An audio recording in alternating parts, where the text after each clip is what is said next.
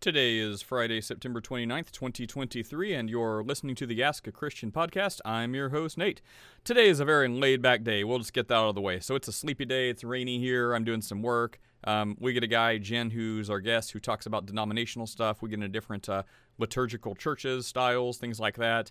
What's the differences? Non-denominations, non-denominational, the denomination, or non-denominational actually meaning no denominational affiliation. So we talk about some church denominations and topics like that. Then we end up, we are graced by a song of the Psalms from our friend Brian. Listen for that one. It's like the voices of angels harmonizing. It's really good. Anyway, King James style. And then we end up with some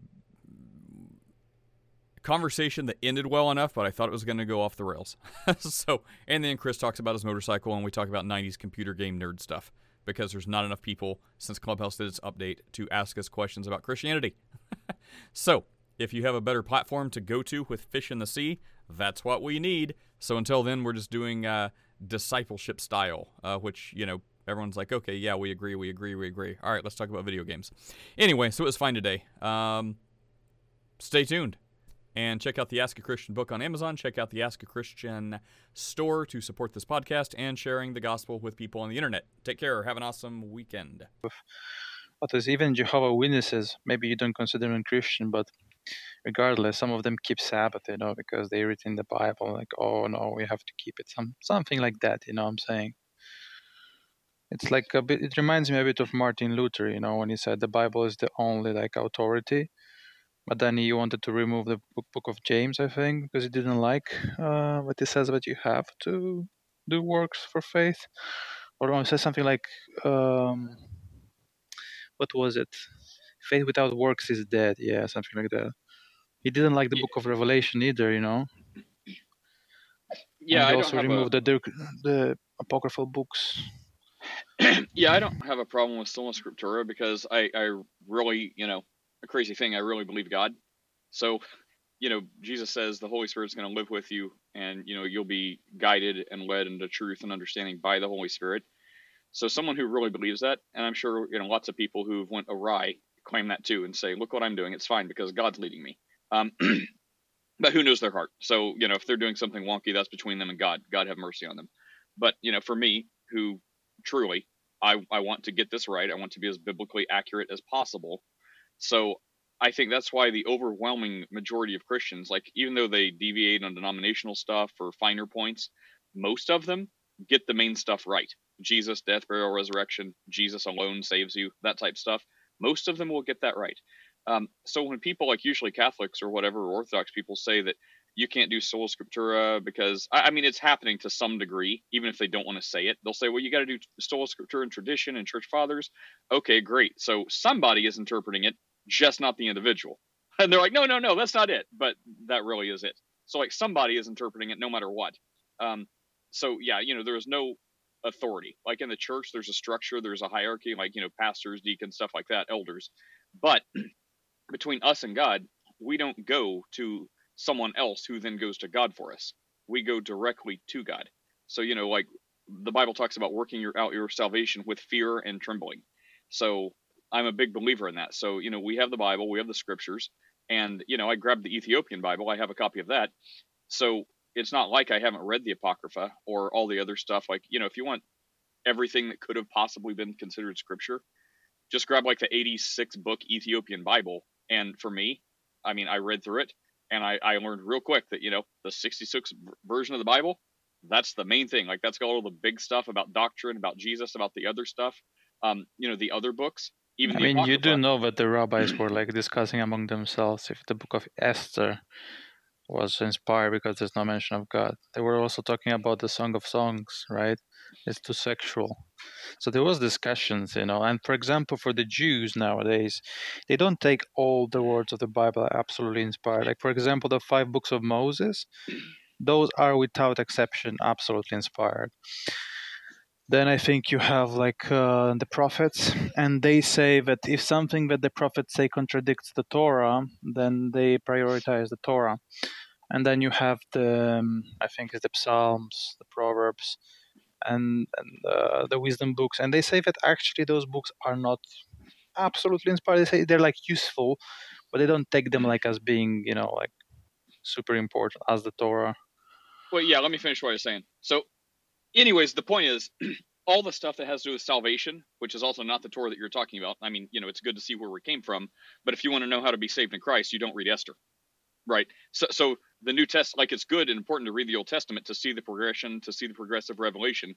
But if anyone wants to know, like, what do I do right now? Like, I'm looking for the answer. I'm not looking for the thing that will eventually give me the answer, like the Old Testament. Like, just give me the quickest thing I could possibly get. Great. Start with the New Testament. Start with the answer. Start with Jesus. Start with the first century church and the disciples that he tells, that he makes, that he tells. So that's it. So whenever, that's all you need. Like, it takes a special kind of cult member to take, love each other, and I'm the only way to the Father, I'm the resurrection and the life. Like, it takes a special kind of cultist to mess up the teachings of Jesus. So that's why I would say that's why sola scriptura is just fine. The Bible is, and some people say sola scriptura doesn't mean you only read the Bible, but the Bible is the highest authority.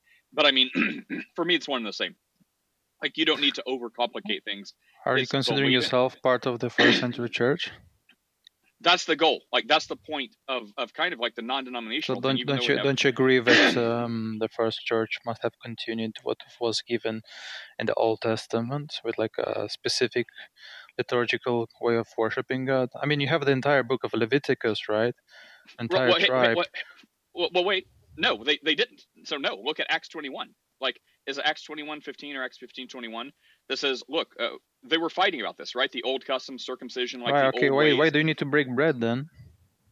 Why do you need to do communion? What's the point of it? Jesus says, do this in remembrance of me. Like, he tells us. Sounds like a ritual to me. What does that have anything to do with baptism? What does that have anything to do with sola scriptura? It's in the scripture. Like, why are you I don't know if you're moving the goalpost or trying to launch to another game. No. I asked you, do you consider yourself part of the church of the first century? Sure. I mean, and that's why I was pointing at the Old Testament, the continuity with the liturgical system. Well, what are you trying to say? The first century church in like Corinth, like, continued like stuff from Leviticus? What do you mean by that? You want to say something, mister? Are you speaking, mister? I think you wanted to say something. Well, your mic's open. If you wanted to speak, Bill, just let us know. But no, so to reset, what the Bible says, the life of Christ, the first century church, that should be the goal of everyone. It shouldn't be to overcomplicate things. It shouldn't be to add thousands of years of tradition and rituals and other stuff on top of what the Bible does not say. Yeah, but it was the same. It was the same in Why Judaism. do I get like halfway through my point and then you interrupt me? It makes me think you don't want to care. So we should stay as close to Christ and the first century church as possible. So when Paul says in like Acts 15:21 or 21:15, I'm mixing that up. When he says, it seems good to us in the Holy Spirit, abstain from blood, don't drink blood, abstain from food offered to idols and sexual immorality, and like one other thing, and you will do well. So it's not about rules. It's about a relationship. We learn about Jesus. We be his disciple. We live as he lived. That's it. We focus on God. We don't focus on man. That's my answer. Well, you still trust the apostles. Nate, couldn't you go as far as saying that Peter got essentially kind of like corrected by Jesus for focusing too much on Old Testament traditions? It was by Paul, I think. Yeah. Yeah, that's exactly what Acts, like, again, 15 or 21, I'm interchanging those. But it's somewhere in Acts between 15 and 21. They have that discussion because Peter, like, forsakes the Gentiles and he's like only eating with like the Jewish people, and he's like trying to like get people to go back under the law of circumcision and things like that. So yeah, Paul corrects him. He's like, bro, what are you doing? No, this is wrong. And then he's like, oh, you're right. My bad. So, brother, like, how is this confusing for you, brother? Like, if Peter was trying to do exactly what you're saying and he got corrected. It wasn't brother, it was Jen speaking. I'm sorry. Excuse me, what has to do with Peter? What I just said.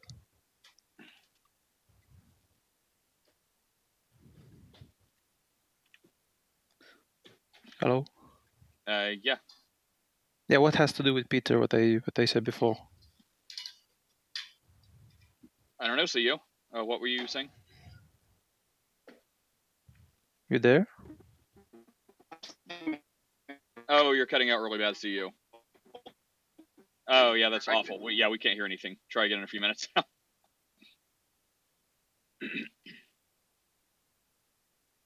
Sorry, I lost the point, Nate. What was you saying? I'm not sure. And then he cut out. Like something about like, oh, I think the point he was making was, man, I don't know. Was something to do with Paul rebuking Peter? Yes. Okay. And yeah, Peter had a dream, I think, right? But he was wrong about it. Correct, but that's my point, Jen. Is like you're saying, oh, the first century church was still following like all these old teachings, but the point is that Peter got called out for doing that. So why is this confusing to you? Well, it's not confusing, but I mean, obviously, like in the epistles, and you can't have everything, right? I mean, Paul says that we should keep of the traditions, but he left behind as well. So we don't have everything he ever said in a few. It was very expensive at that time to buy, the specific like leather. Or what was it written on leather? I think, and the ink. It was not like nowadays, like buying paper and you just. In the New Testament, it was like vellum, right, or parchment. Like in the Old Testament, it was like animal hides. But in the New Testament, like in the times in the New Testament, they would have had like, I think it's one step before parchment, maybe. Like I think it's called vellum. I think in the 4th century we have what is this hardcover we have nowadays in our books, But before that, not I don't 4th century. This would be 1st century. 1st century, you're saying? Did I hear that correct? 1st century? Yeah, like when the New Testament would have been written, like the letters, the epistles of Paul, like it would have been on like a paper type thing. I mean, not like an animal hide and not like a stone tablet. It would have been on something more akin to paper, less akin to animals. Well, it still was very expensive, you remember, but like even in medieval times, the Bibles were like put in chains because they were so expensive to produce. And basically, if you would steal it, you would make lots of money. Yeah, totally true. Yeah, manuscripts were very expensive. And look, we have. Hey guys, good morning. Good morning. I can't wait to hear what fun stuff you've got into yesterday. But yeah, let's finish this up. I got mad and yelled at somebody. So another day. Yeah, another day. So we actually have manuscripts where they actually scratched out stuff because the paper or whatever the paper substance is was so expensive that the early church actually wrote over things, and they're using very cool technology now to see what was written underneath what was scratched out. So it's pretty neat.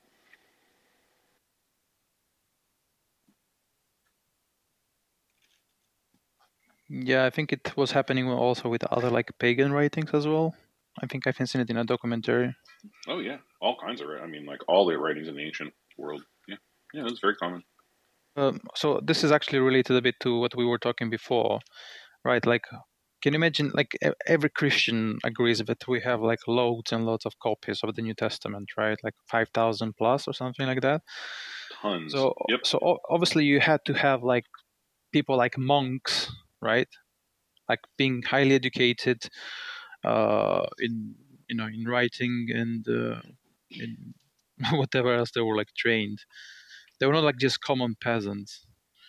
And well, that comes a lot later. So you're talking about like in the medieval period or like in the 700s, to like the 1400s. That is true for that, but before that, the church was being persecuted.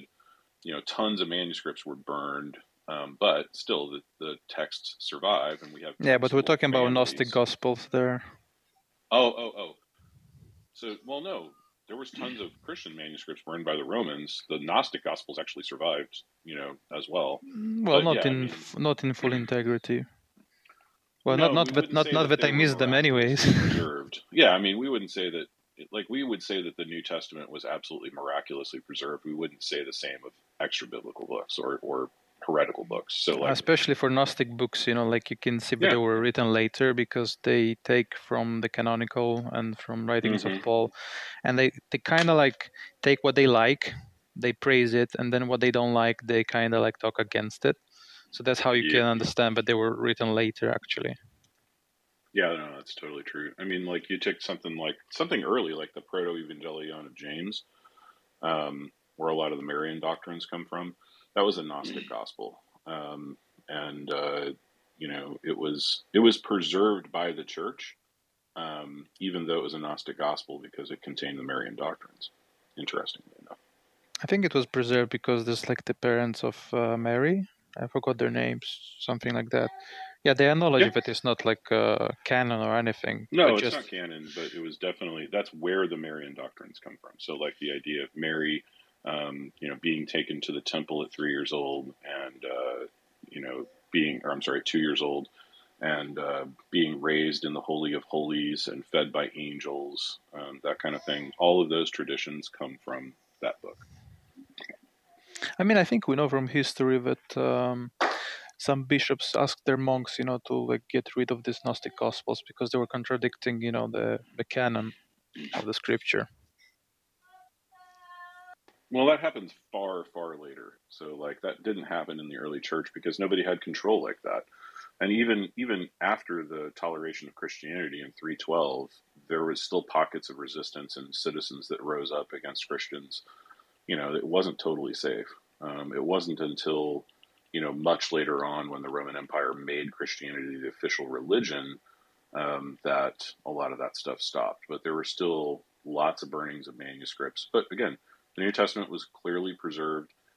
We use criticism when we use like textual variants to prove the authenticity of the New Testament writings, because the slight errors here and there show that people were they were very hastily caught. You're chopping up a little bit. Yeah, you're breaking out. Sorry. Don't be sorry, be better. Another driver, yeah? Are you fixing it, or are you in a hallway? It was an echo chamber, but not the good kind. It sounded like Transformers sounds, like robots or something. All right, let me try that. Is that better? Yes. Back on Wi-Fi. Anyway, textual criticism is very interesting, and it's super fun. So what is your stance, Chris? Are you also Christian non-denominational? I am also non-denominational Christian. Oh. So and we're two very different types of non-denominational. We're very different non-denominationals. What do you mean? I mean, even though we're both non-denominational, we still have pretty varied views. Oh my goodness, man.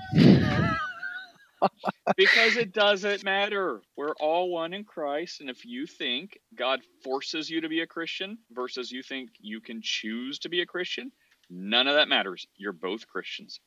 Well, nobody's forcing anybody. That's the difference. One side of the aisle. That's the difference between Islam and Christianity. You can straw man that side of the aisle, but no one actually believes God forces anyone. Oh, that's an interesting thing. Well, drags in chains, right? Is there a Calvinism perspective in Islam? I'm curious about that. Yeah, something like predestination. Calvinism is Islam is people that like, how do I say this? Chop heads. I think they did that, right? Calvinists, they did burn people at the stake. No, oh my goodness, no. Oh my gosh. Servetus! No, Servetus had a death penalty across the entire European continent. He escaped the Roman Catholics in France the night before he was going to be burned at the stake by them. He then went to Geneva to troll Calvin and stayed there for over 2 years while people tried to convince him that his Unitarian nonsense was bad.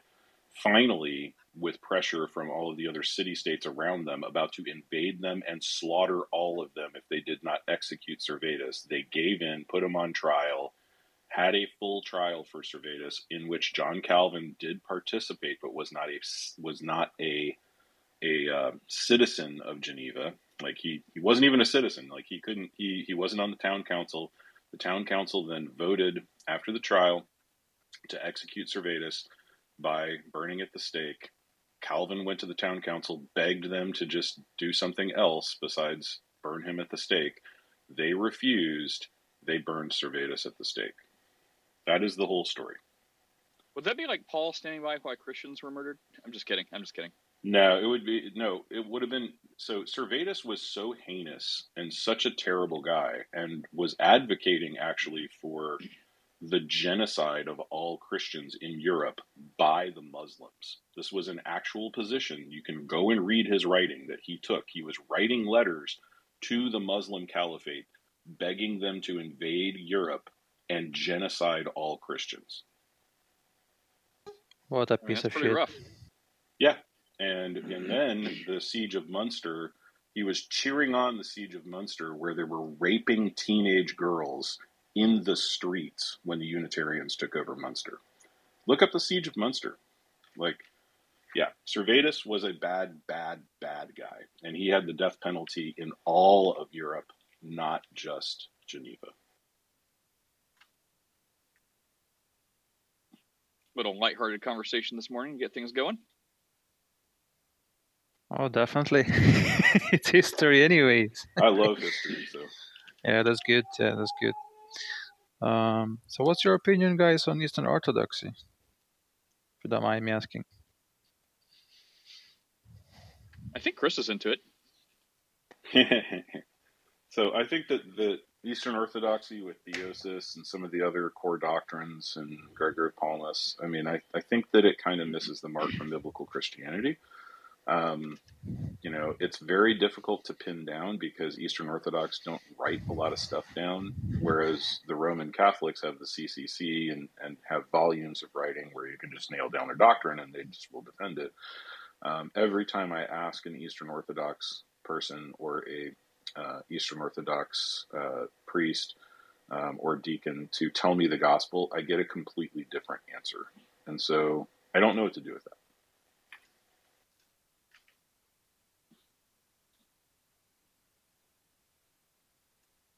What do you do with that, Jen?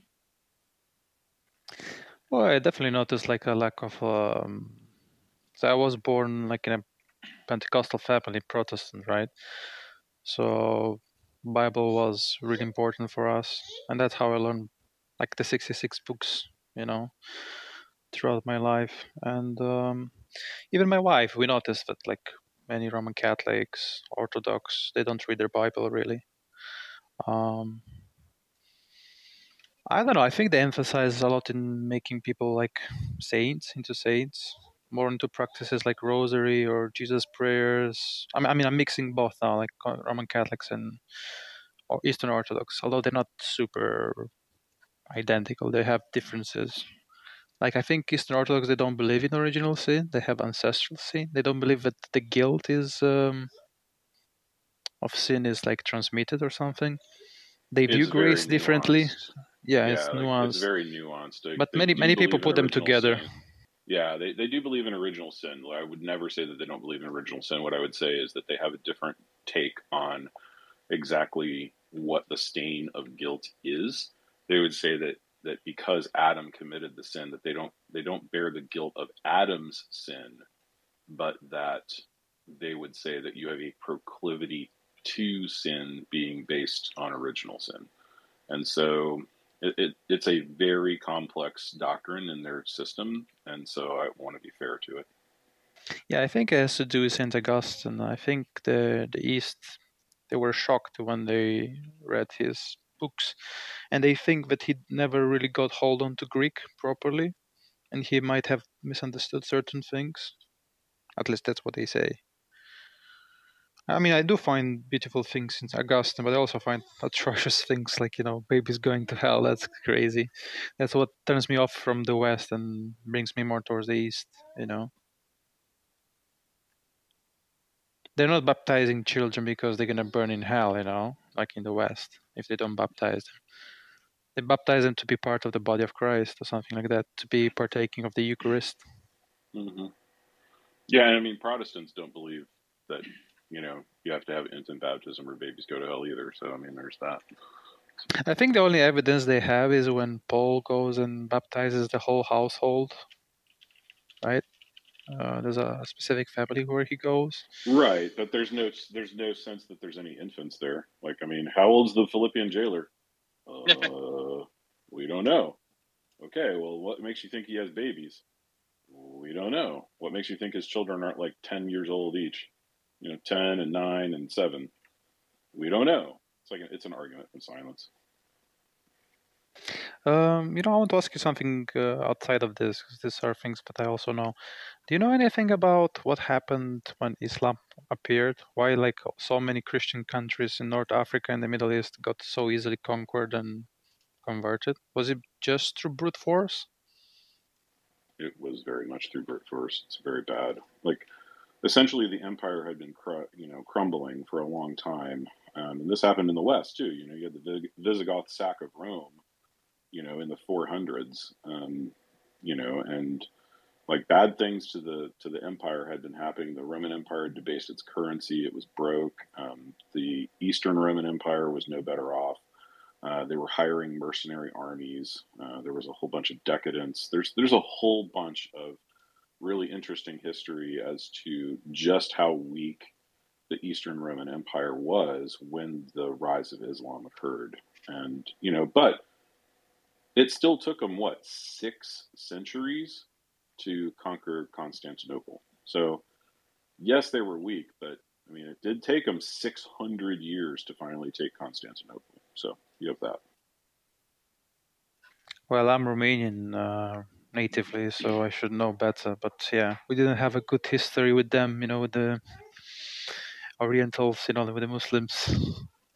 It's much easier, I think, for the West in America to be accepting of them, but we have like some grudge. I mean, they treat our ancestors really bad, really bad. Yeah, they did. Do you live in Romania? Do you live in Bucharest or? No, I live in AQ right now. Oh, okay. I have a good friend who's a missionary in Bucharest. He runs the mission church in Bucharest, like where all the foreign nationals go. It's the English-speaking church in Bucharest. He's the pastor there. Okay, interesting. It's a bit weird, like when you go and you do missionary work in Christian. I mean, it's not really Christian country anymore, right? I think all the West is not Christian anymore. It's basically secular countries with Christian religions inside, pretty much nowadays. Yeah, I mean, look at Russia. What? Oh, because of the Orthodox priest spies. Yeah, the government is working with the church or something like that. Well, I mean, yeah, that and there's a whole video of the patriarch of the Eastern Orthodox Russian Church blessing the Ukrainian invasion and telling people that if they die on the battlefield, that's an instant ticket to heaven. I think they have a cathedral for the military, right? Yeah, and then Vladimir Putin was in that service, standing right next to the dude, and there's like whole video of this thing. It's nuts.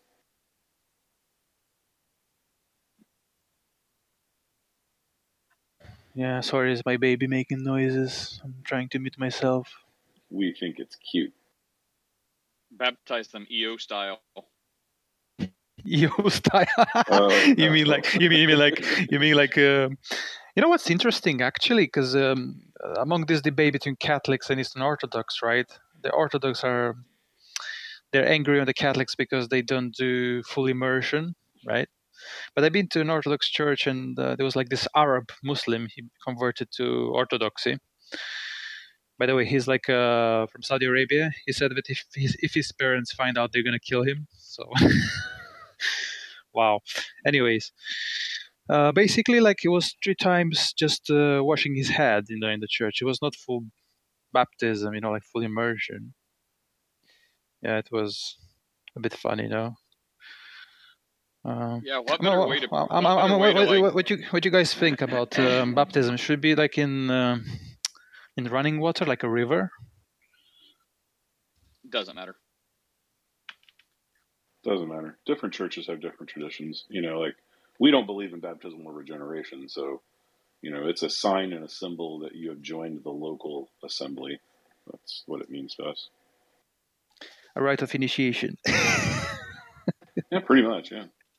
I mean, we joke, but yeah, I mean, So what we say is that the Holy Spirit baptizes you at salvation. That is what gives you the membership to the universal invisible church, and then your outward sign of baptism is what gives you membership to the local church. I mean, to be fair, like, when I said about the rite of initiation, right? We have Christmas, which used to be a pagan feast of the Romans, right? Saturnalians. It was basically converted into Christianity.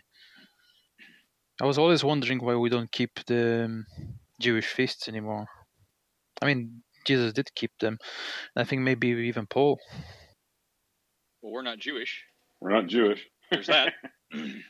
I mean, yeah, truth to be told, like even Jews nowadays, they say that Gentiles shouldn't convert to Judaism. They just should keep the 7 Noahide laws. You guys heard of that? The Noahide laws? Yep. Mm-hmm. What's your opinion on that? Just no, do what Jesus said. Yeah, I mean, the whole thing is that Ezekiel 36:24 talks about God will remove your heart of stone, give you a heart of flesh. That heart of flesh enables you to have God's law written on your heart, like Deuteronomy 22 talks about. And so, when we have a new heart, we are given a new mind and new desires, and those desires will match the law and decree of God.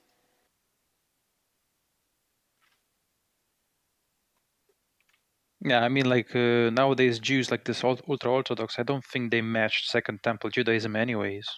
I think they changed quite a lot.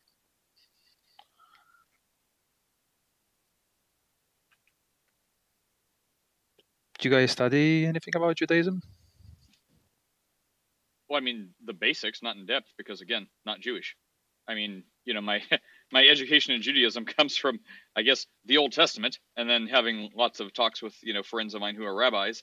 So I mean, I think I have a pretty good handle on the basics. But I mean, like, in depth, no. Like most of my conversations from Judaism is understanding, like their laws as a, so I can be a middleman for like atheists that want to pretend like they can read the 613 Levitical laws in the Old Testament and have a perfect understanding of what that means, and then showing them how ignorant they are and how they do not. I mean, that's most of my Jewish discussions. Right. How do you guys deal with atheists? Just to change the topic. Repent and believe the gospel. I mean, that's usually where it ends. I mean, otherwise you'll talk until you're blue in the face. And I mean, there's so much stuff in Proverbs that says it. So I mean, on one hand, it's like, look, ask anything you want. Like, we're here to answer questions. Is the whole point. But at a certain point, you're never going to get it. Like, if you want to, like, be like, so do you really think a serpent talks? Do you really believe an invisible sky fairy daddy that makes snakes talk? Okay, let's be normal. We believe in a God that created everything.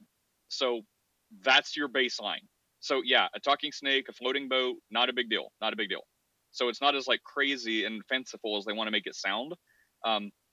So yeah, like you should believe it or you shouldn't. But if you're going to say you don't believe it, at least have a proper understanding of it instead of a warped, skewed understanding, and then fighting with like this like straw man made up version of Christianity that is wrong. Like, if you're going to reject it, at least reject the proper thing. You shouldn't, but if you're going to, that's what you should do. If you want to be sincere and entertain it, stop watching YouTube videos, stop debating, pray to Jesus. Like, exercise a little faith that maybe you're not just talking in an empty room, that maybe this God is real. Do what Jesus says. Humbly, sincerely seek him. Ask him to save you, forgive you, make you born again, and show you the truth of this all. That's really it. And then, do what you want from that point. Sounds pretty much like what was it Jesus saying? Like, go from house to house, and if they don't accept it, just clean Shake the dust from you. Yeah, pretty much. Sola Scriptura. Yep. See, there you go. So, what about philosophy? Is it not useful? Philosophy is useful. Like, Nate doesn't like philosophy. It's useful for what it's useful for. Yeah. Like, I'm bad at philosophy. Like, I've had a bunch of college classes in philosophy, but I pretty much slept through them, or they were like on ancient philosophy, like Plato's Republic and stuff. So like, I got some philosophy, but I'm real bad at it. And I tell atheists that straight up. I'm just like, you guys, if you want to have a philosophical chat, you're going to destroy me every time because I just don't know enough to be able to make the arguments. No, some Calvinists are really good in philosophy, and they will just make your head go boom. I know, right? Chris is letting down his Calvinist brethren. But I mean, that's I keep trying to think why I hate philosophy so much, and it's not like I hate it. I just hate it when it becomes like diminishing returns and stops being useful for the point, which the point here is Christianity and sharing the gospel. But it's like when people start philosophizing so much, it's like your premise has to be true, and you don't know if your premise is true. And that's what makes my head that's what makes me crazy about like when people get philosophical on religion. It's like you're like, oh, well, then if there's a God or if there's this, and you're using your human brain, that means your human brain and the points you're making have to be correct. There is no way to verify if what you say is true. So it's like I just hear Paul talking about spiritual discernment versus the natural wisdom of man. And I'm like, guys, you are a walking proverb right now. You're thinking yourself so wise because you're like building this Tower of Babel upon each other's backs. You're like, oh, well, I philosophize this. I philosophize that.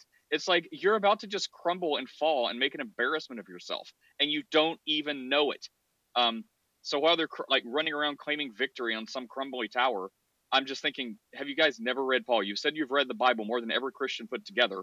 That's the common claim of atheism. Like, I've read the Bible a million times. Great. Do you remember any of it? Do you remember the part about like thinking themselves high and mighty and wise and they were like utter fools and disgraced? That's you right now. And trying to think of a loving, gentle way to get them to get that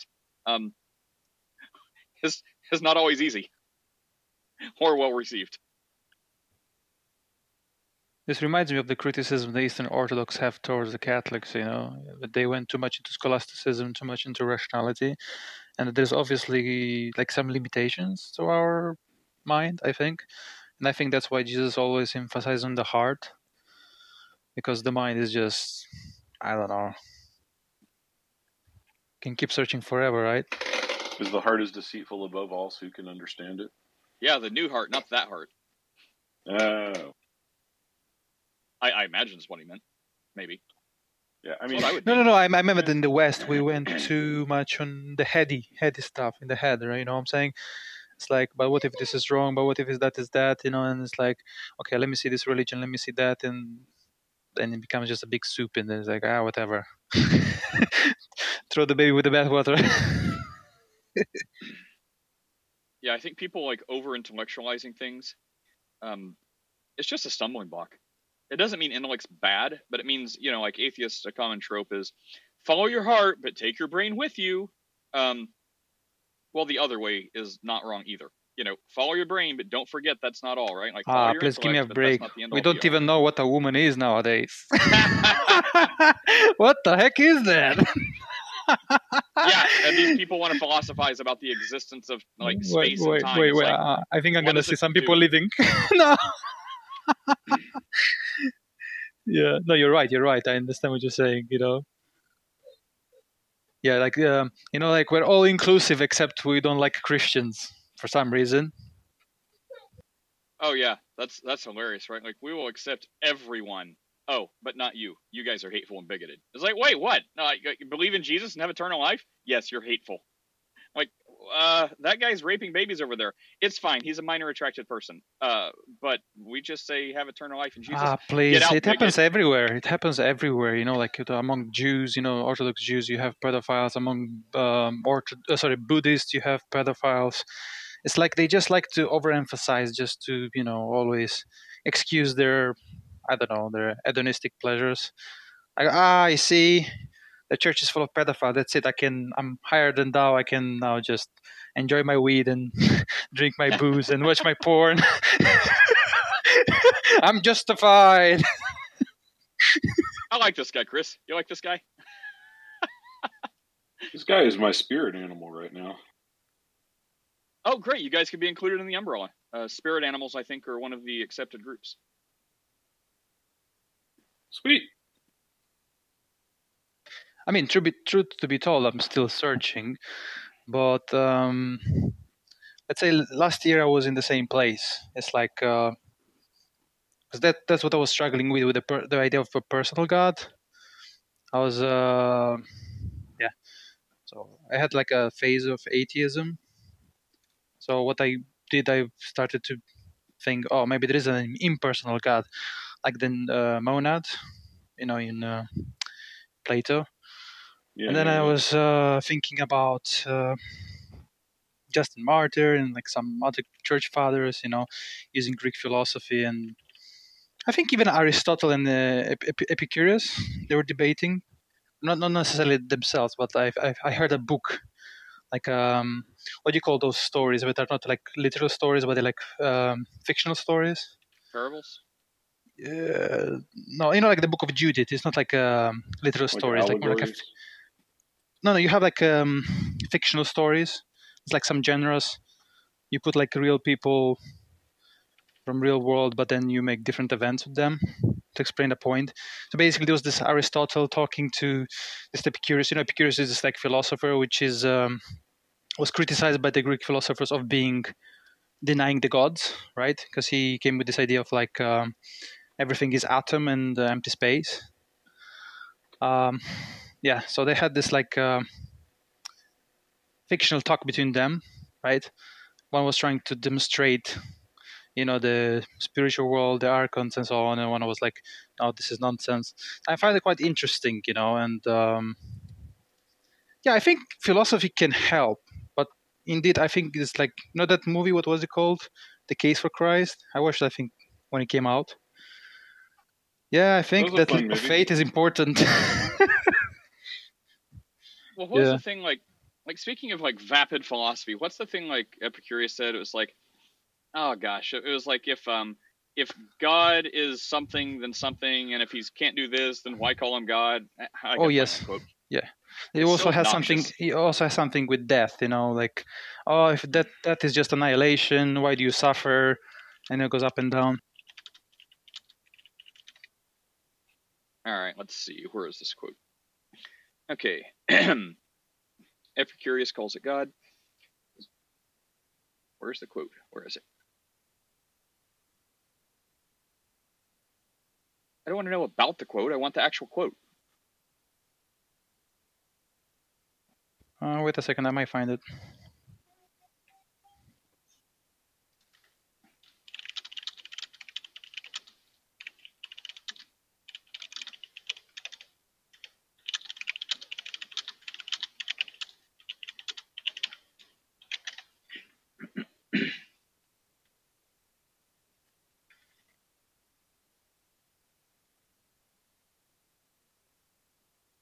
ChatGPT is letting me down right now.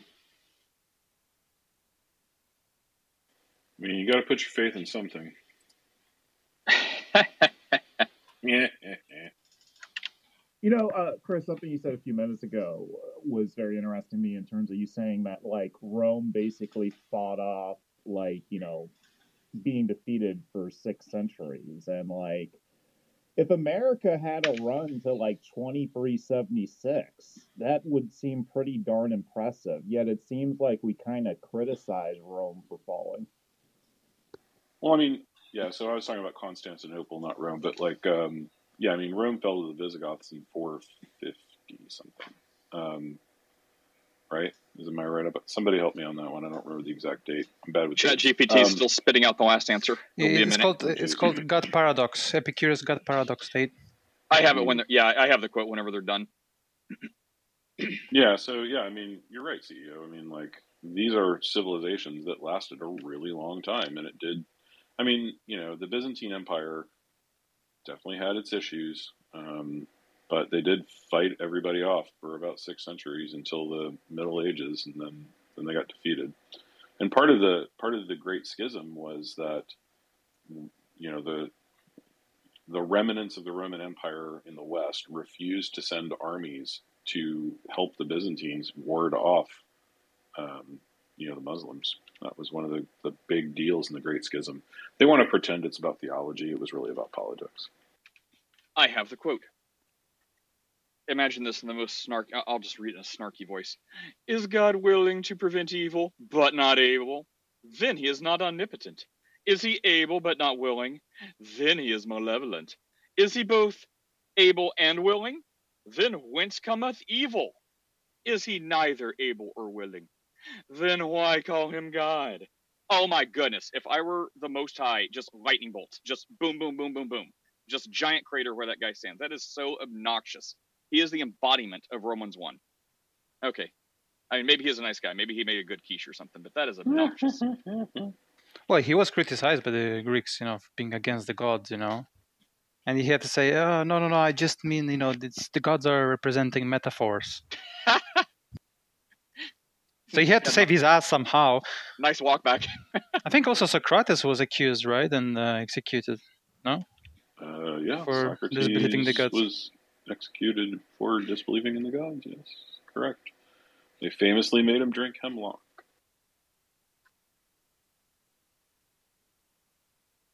Oh, this reminds me of Islam. Bringing corruption into the land. We will execute you, and we are proud of that. Like, there's little that says, like, I have evidence and a strong belief that, my theology is correct than murdering people who disagree. It's like, it's not an argument, right? Like, oh, you've committed blasphemy. Like, we're not going to have faith in our God to deal with you. We will do it. We'll take it upon ourselves. Or like, in the Greek pantheon or whatever, it's like, oh, you disbelieve in our gods? Well, as evidence of that, we're not going to let them deal with you. We're going to deal with you. Hey, Nate, there's actually a song that someone remixed with that Ali Dawah. And we're proud of that. We're proud of that. Yeah, that's what I was mentioning, yeah. We're proud of that.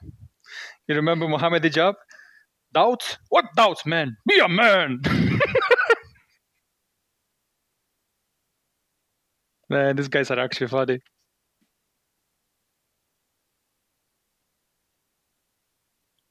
What do they say? Without lies, Islam dies? Yeah, that's pretty true. My goodness, I'm being too politically incorrect. People are leaving the chat. No, just leave your address and good luck. Bombs coming in. Do you convert or we chop off your head? Chop off my head? Assange chop.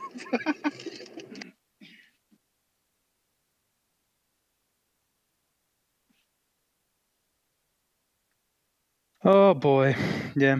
So, what is your response to Epicurus, Nate? Or is like a rabbit hole you don't want to go in? Oh, we can. It's a short rabbit hole. Hang on, let me get back to the quote. What are my actual problems with this? Oh, he doesn't know. Like there's a bunch of splinters you can put between each of his points. It's the X factor. So, so my problem is that. Like, he's leaving no room for an X factor like science. They're not going to say this is absolutely, positively the answer, the end. So, even the scientific method won't do that. They'll say, it's a high likelihood, or the probability is high that this, the theory of gravity, goodness. They make the theory of gravity, the probability that it is correct is really, really high. But they're not going to say this is absolutely the way it is for all time, because something could change. We don't know what, maybe an galactic inversion or something where gravity stops being. But I mean, even they won't say gravity is that. So the fact that he puts this dichotomy, it's not a true dichotomy. And then where someone's like, well, what's the third option? It's just a little bit of room for an X factor. And the fact that he wouldn't like make that caveat, in my humble opinion, just shows his ignorance or arrogance. Neither is good. So yeah, if God is willing to prevent evil, and like we talked earlier, all of these have to be correct. So the first one, is God willing to prevent it but unable? Is that the only reasons? Is there something else? Is there something like in Christian theology, how God gave this world to man, man sinned, man disobeyed, and now it's basically the devil running the show, because God gave something to man, man gave it to the devil. So in this case, you could say, well, God is not willing to ultimately prevent any evil from happening. And he says, is he willing but not able? Then he's not omnipotent. So that would be my problem with the first one. That's not the case. Or he is able, which I believe God is able, but not willing, then he is malevolent. So is that the reason? Or is it for any other reason? Like maybe to get people saved throughout the ages because we have these conversations. I took 10 seconds to throw in an X factor. It doesn't even need to be like reasonable, but that one is pretty reasonable. Like, is it to teach us a lesson? Is it to teach humanity what happens when we disobey? Is it like a parent teaching their child? By the way, if you want to get philosophical, what about people act like, pain and death and suffering and all this is legit, and then out of the other side of their mouth say how we all could live in a simulation? Then rape, murder, war, cancer, disease, it just seems really, really bad, but actually this is a lucid dream, and when you wake up you realize, oh, that didn't actually happen. I've been in a simulation this whole time. I'm glad I put my faith and trust in Jesus Christ, because wow, if I would have thought God was evil or malevolent, that would have been egg on my eternal face. So just things like that. And I mean, this is like armchair philosophy from someone who hates this stuff. So I mean, you would think one of the great minds of the world would have at least like written a few of these things down and be like, okay, I have a pithy saying, it's going to make me famous and lead to my death, but here's a couple other options that are reasonable. Anyway, so those are my problems with that. What do you think, Chris? Pretty good. Good morning, y'all. Hey, D. How about we start with evil is subjective. What is evil? What do you consider evil? What you may consider evil may not be considered evil to someone else. So that right there just destroys the argument, because from that perspective, there's no objectivity when it comes to evil, because what's good for the goose is not always good for the gander in either way. So, I mean, it's a very it tries to box you in, but in actuality, it's a ridiculous argument. I don't know. I think evil is that which you think is wrong before you start rationalizing it. And I think we intuitively, God has given us the ability to recognize that. I think what happens, though, is people start rationalizing, and then after the rationalization, they move the needle. Well, let's just put it on its most... Hey, let's back up real fast. I think Jim was going to say something about the Epicurean thing, and then we can get on to evil while I stab my eyes out. But Jim, what were you going to say about the Epicurean thing? No, it's okay. They can continue. It's okay. It's fine. All right, D. Evil is up. So let's just put it on its most survivalistic aspect, food. You know what I'm saying? If there's a drought and there's only enough food for you and your family, and you are willing to kill for keeping your food safe, is that evil? Is it evil that you're not sharing it with someone else? Is it evil that you have to kill another animal in order for you to survive? I'm pretty sure that animal doesn't think it's a positive thing. So just in essence, evil is very subjective. I mean, if we're just talking about do not kill, or murder, then I understand that. But again, evil to one person may be different to another. Like the ant doesn't want to get stepped on, but you step on an ant in somebody's house. You know what I'm saying? I just think it's so many different aspects you can go to it, that to try to break it down in a few sentences is just benign to me. All right, so D, let's play it out for a second. So let's say there is some major drought, and you are in the situation you talked about where, there's a food shortage. Instinctually, the first kind of impression you have of that, do you think it is a good thing or that it is evil? The drought or the food shortage? You having to, I think you said killing to protect your food or something like that. Do you instinctually, before you start rationalizing, do you consider that a good thing or a bad thing? I'm going to eat CEO first. That's all I know. I'm going to probably don't think it's a bad thing. Okay. So I think what we're all in denial of is that we first have instinctual thoughts that come to us, right? So I think that's the real guardrail. It isn't what we do after we rationalize it, but it's the initial instinctual feel that we have for something. So if I don't think it's a bad thing, but somebody else does, is it evil? I mean, if we're going back to this is not America. You know what I'm saying? This is not America. We have rules and regulations and don't kill and don't be petty. And, we're not living in that world. We're living in just a biological, survival of the fittest world. You know what I'm saying? Where there are no established rules. It's just you survive or you don't. Well, I think typically you take most children. I remember when my son first discovered that hamburgers came from cows, he wanted to become a vegetarian, right? Because like the idea of killing animals instinctually felt wrong. So I guess I'm talking about going back to that point of the human existence, like what again is really a true instinctual. And I think that most people, I think probably all people at some point, like when you first hear about killing animals, that probably does not feel right. Hey, Jen, see why I hate philosophy?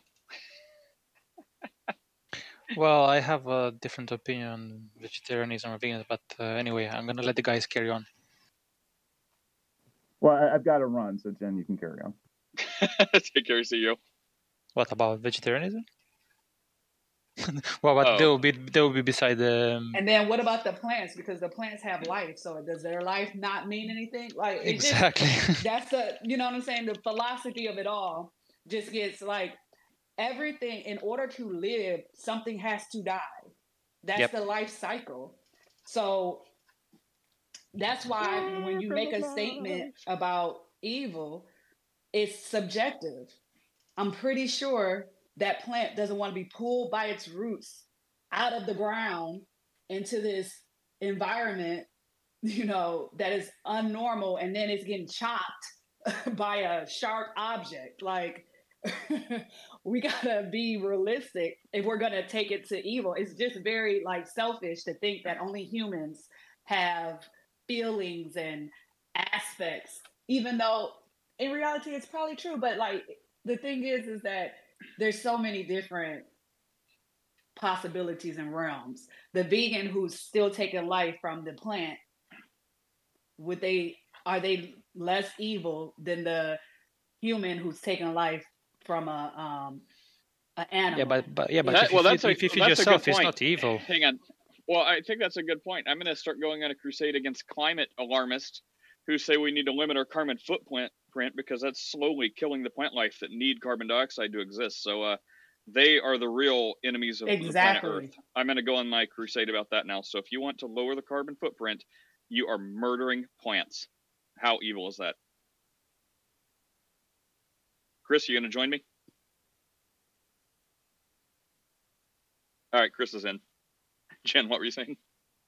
Yeah, it's a ridiculous mentality. It's basically putting down oneself. It's like hating the human race rather than loving each other. And I think in a biblical worldview, right, we were given plants and animals to eat, and we can eat it, and we shouldn't be feeling guilty. Obviously, if you eat food and you throw all the garbage in the forest, obviously it's a bad thing, right? But yeah, it can go a bit crazy, in the sense some people are they've even went breatharian. They don't eat anything and they just literally off themselves. I was about to say, that sounds like anorexia. But actually they believe that they can absorb nutrients from the air. There was a woman who she'd written a book about it, and people believed her. She had a following until they actually tried to run an experiment, and she realized that she'd have to do it with scientists monitoring, and she almost died because she wasn't eating anything. Wait, is that kind of like the sun gazing people that think they can stand on a cliff and soak in the rays of their sun for sustenance? Similar, but the sun gazing, they think they're getting some kind of energy that makes them more human. The breatharians believe that they can literally absorb nutrients through the air. Oh boy. I guess they can absorb yeast through the air, right? And so that is the point, because once you start going into this rabbit hole, you turn into a person who thinks that you can suck in nutrients from the air. So that's the point. Now, at the end of the day, that's why when they start going into evil, it's like, oh my gosh, cry me a It's like, river. yeah, it's like I don't care, right? Like you think you get like your energy from the freaking airwaves or something. Like I don't really care about your deeper philosophy. I just don't. Sorry, maybe that's And short-sighted of me, but I don't. and this is the rabbit hole of, like we said, if I say you're not a woman because, you know what I'm saying, I have a uterus and everything that comes with being a woman, and you're going to tell me, but you feel like a woman. And I'm like, I don't even know what it feels like to be a woman. Like, because every day I feel different. So that's why I know you're not a woman, because no woman can tell you what it feels like. So it's like, when these are the same people who are going to tell me what is evil, I feel like that's evil. You know what I'm saying? Like, I feel like that is evil. So that's Hey, D. it's awesome. Yes. The only true mark of a true woman is how many times you hit the curb when parallel parking. You know what? You not even lying, because not even parallel parking. What about hitting those corners though? Confirmed. Right? What about hitting those corners? Like, let me just roll over it. It will be fine. I done ran my bumper over so many things. Yeah, I would agree with you, Chris. Yeah, my wife is pretty tough on cars. I'm like about to give her this car, like my current car. I'm just like, man, that car's got some nice rims on it, and they are not going to look nice in a year. Dude, I've had the worst experience with this car I just bought. I'm so unhappy with it. What car is it, Roland? I bought it's a nice fucking car. I bought a 2023 Acura TLX Type S. So Wow. That's a pretty nice car. It would be if it wasn't for the fact that it's a fucking lemon. Ouch. Yeah. Oh, and by the way, we don't do F-bombs here, but you're fine. But yeah, wow, an Acura TLX S. Wow. And you're having that many problems with it? Like, what is the main problem you're having with it? A litany. I'll give you the quick rundown. Had the car for 2 days, driving on the highway. As I'm accelerating, I start hearing this really loud shaking, clanking noise, right? I call a tow. I get it towed over to the dealership. They find a bolt on the engine mount that was loose. They tighten it up. I'm like, all right, fine. Then my cruise control stops working. I bring it back in. Turns out the sensor had somehow started pointing down, so they had to adjust it so it would work. I go, all right.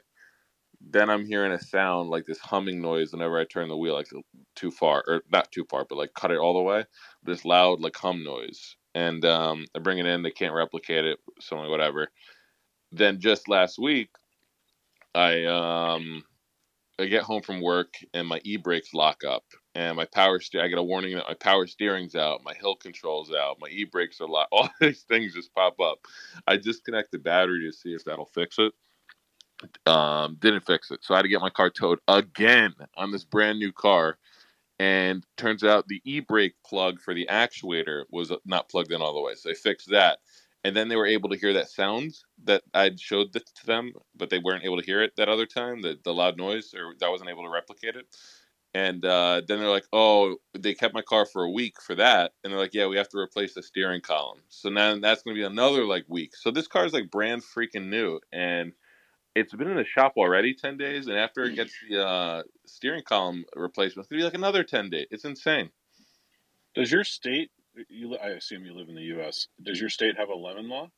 It does, yeah, but I don't know if I qualify for it yet because I think it has to be either 30 days in the shop or 4 attempts at fixing a singular issue and unable to fix it. Gotcha. But yeah, pretty pissed. Sucks. I mean, are they paying for your tows? I would hope so. I have Geico, so it's free. You need to write a nasty letter, because nasty letters get things done. You know, I made a video once called, I was in Colorado and I had a Suburban, and I just got it, and it was like you were saying, like tons of issues, but one, it was like, of all things, it was the seat. It was one of the back seats that's supposed to have child hooks, but anyways, it would never quite clip into place because you could remove the entire seats in the 2015 Suburbans. So it would never go back in right. Like something was bent or off center. It just wouldn't align and wouldn't clip in. So they fixed it, and I put it back in there 3 times. And in Colorado, it had to be 3 times for the lemon law. And they were unwilling to do anything. So I made a video. I took my baby carriage out there, put my little baby in it, made a video, like jerked up the seat to show how it wouldn't latch. And I titled it, "Why does General Motors want to kill my baby?" And put that out.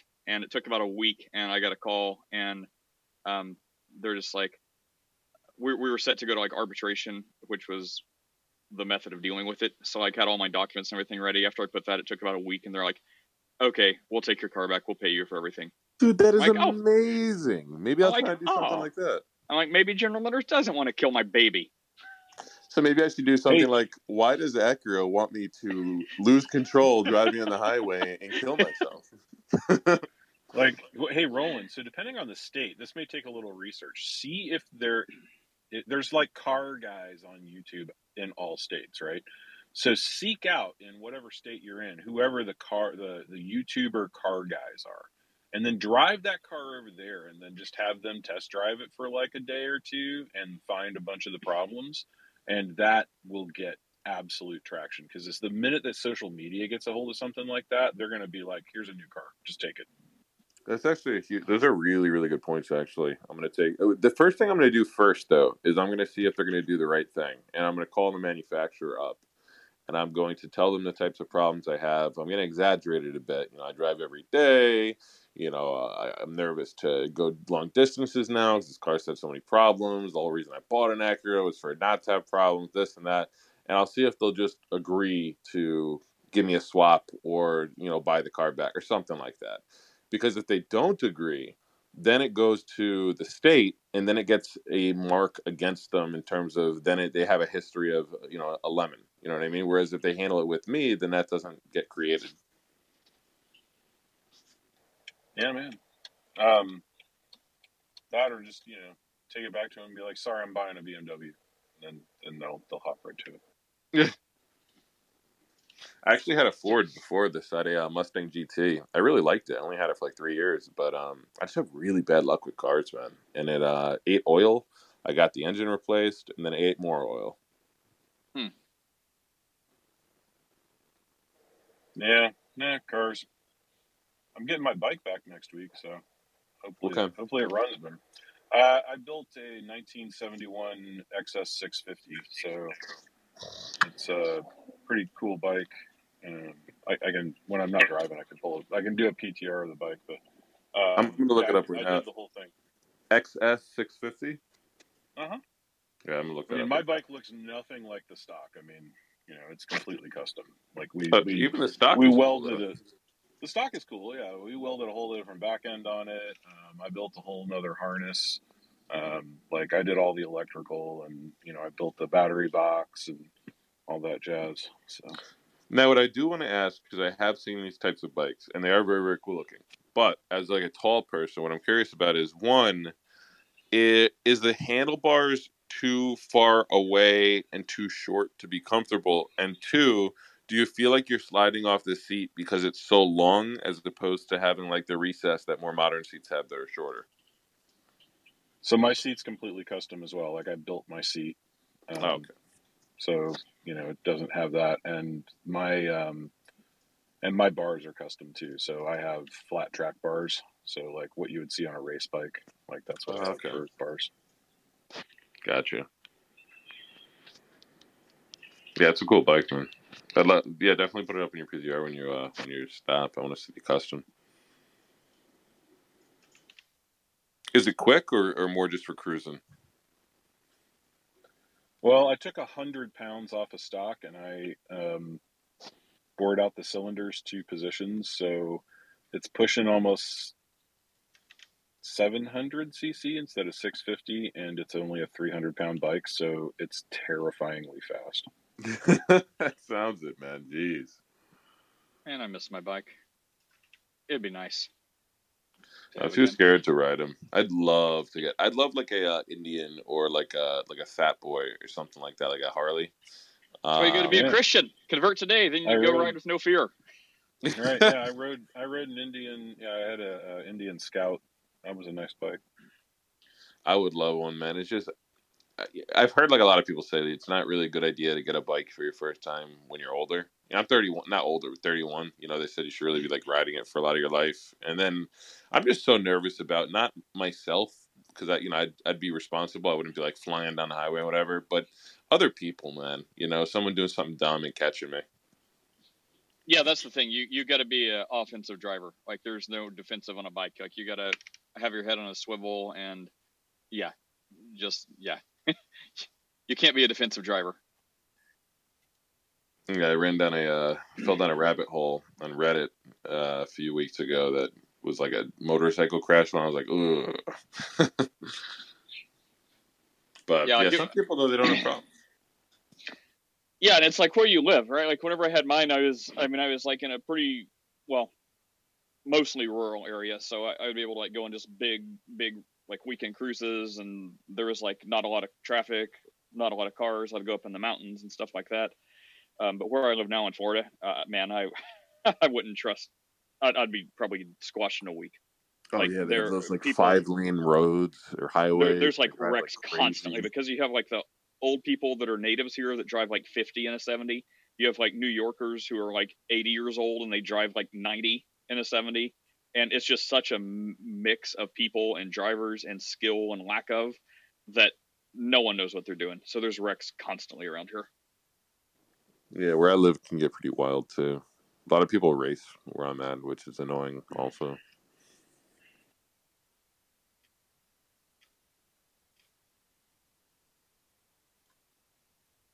Have we solved religion for the day? We good? Can we go home? Yeah, I had a question about Jordan Peterson. What do you guys think about him and his view on Christianity? I'm not very familiar with him or his views. Only what I see in the headlines, but that's not. Yeah, that's not enough to go off of on it, really. He's what? That's my bike from the back on my PC. Oh, that's sick, man. That's so nice. I mean, my what do you think, Jen? Dude, I love those handlebars. What, Jen? Yeah, so what I was going to say is like that. Well, he led me back to faith like many years ago when he's like he has like some videos on YouTube on Bible stories, and he has a really interesting way of interpreting them in a psychological way. So that's what some Christian think that is using too much psychology in these books, but I don't know, because like people asked him many times, "Do you believe in God?" And he's like, kind of like dodges the question. It's like, "What do you mean by believe? What do you mean by God? And do you act like God exists?" And he just doesn't want to answer it. Oh, he's incredibly annoying with that. He doesn't respond to anything. He doesn't present his beliefs, while simultaneously saying that religion's important. Yet he doesn't specify what religion or which God he's talking. Like he's bizarre. Yeah, I think I don't know if you heard of his like he had a speech with Richard Dawkins, and they started to go into the psychedelic topic, and he said that he's doing Kundalini yoga, and he'd been using mushroom for many years, I think. I mean, he always talked positively about LSD and how it helps to get rid of smoking and stuff. So I think he has a very Eastern way of seeing God. It's more like about consciousness, I don't think it's really Christian. Yeah, he's Jungian. I mean, he's all about the Carl Jung. Oh yeah, he mentioned it all the time. So what do you guys think about him? He's like useful for Christian, but then yeah, I mean, I don't really know much about him at all, so I have no idea. I mean, I know enough about him to say he doesn't seem like a Christian, so I mean, I guess there's that. But I don't really know him much. Like, I just heard he's a Jungian. Like, I didn't even know that much about him. I just never really listened to him or heard him or anything like that. Well, I mean, it's interesting that he's talking against the nonsense. I mean, he used to be university teacher, right? And he stood against the pronouns thing back in 2017. I don't remember. That's the biggest thing I know him for is that thing. Yeah, That's and really he the lost only reason I know he him. lost his job, I think. And I think now recently they said that he has to do what's called eradicating something. Sounds a bit like a woke camp, you know. If you want your license back, you have to agree with what we tell you to teach people, you know. Oh boy. It's like nowadays, you let's say there's people like having problems with I don't know. You go to the psychologist and he says, "Are you gay?" You know, and it's like, "No, maybe you're gay." Like, "No, maybe I'm not." No, maybe you're gay. It's like, it's like they give you all like these weird things, these weird notions, or like if you have gender dysphoria, like they go along with it, rather than tell you, look, maybe you should think about it and Yeah, like before. instead of you think you're a chick, well, try some like super testosterone for a week and let me know if you still think you're a chick. Then we'll Yeah, move on. but see, the thing is, they're giving testosterone injections to women that want to change into male. But Yeah, I know. if That's what I'm men, saying. I'm yeah, saying they should do the opposite first. So like give them, yeah, like if you're a dude and you think you're a chick, well, shoot them full of testosterone and see if they still think they're a chick, or if they're like, oh no, something was just off. I'm a dude. Like instead of giving them the opposite hormone, give them the correct hormone and see if that quickly and easily fixes the problem. And if it I doesn't, don't think they're gonna do that. I don't. You well, of guys from course they're America? not going to, but they should. No, of course they're not going to do that, but they should do that. But they're not going to because they want a lifelong patient. Like they want to chop them up and like disease them and like give them like wounds that can't heal and pump them so full of like crazy juice that they're going to make millions of dollars over the course of their life before they expire themselves. Yeah, that's what it is pretty much. Like there was like one trans and had like a video showing how many pills he takes. I'm like, oh my goodness, man! It's like that's it. You're our client for all your life now. Well, Brian, welcome to our happy conversation. How have you been? Hey, buddy. Good to see you. Likewise. What's been going on in your world? Ooh, I just working, working in grandbabies.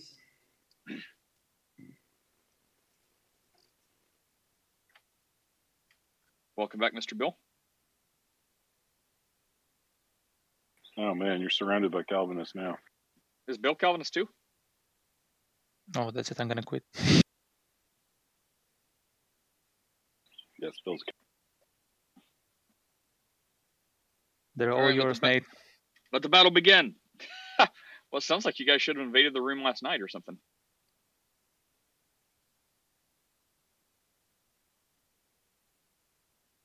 Man, they're extremely quiet.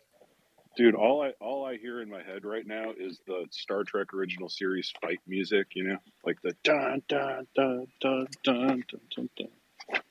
Right? You guys with me? Dude, I'm not a Star Trek person. I'm more like a Star Wars. Yeah, Star Wars. Dun, dun, dun, dun, dun, dun, dun, dun, dun, dun, dun, dun. Hey, what about the Lord of the Rings? I do like the Lord of the Rings.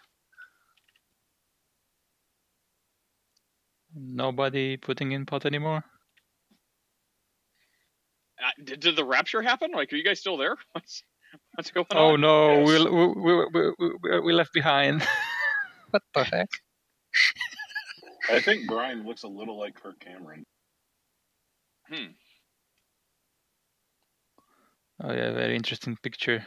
You changed from your goat with the triangle and the eye and the marijuana behind to gentlemen. Is with great pleasure I inform you Christ is Lord. But you have to say it with like the frog accent. Ribbit. I think you just did. What about you, Chris? Why do you have a bull? Are you worshipping the calf? The golden calf? Where's a cow? Does someone have a cow? What are we talking about? No, Chris, after this picture, it has like a bull, right? I still see his motorcycle. No, I don't see the motorcycle. I don't see any motorcycle. That's all I see. Pull to refresh. I did pull to refresh. Oh, you mean him?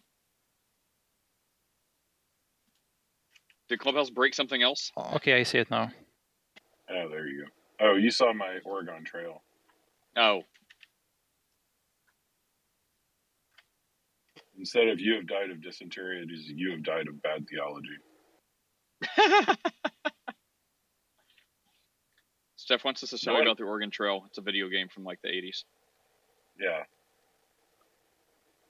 We'll tell you all things 80s stuff. I'm not that old. Brian is the honored elder. Dungeons and Dragons, something like that. It was in the 80s or 90s. Well, this is like one of the first actual like video games, like on the old Apple computers.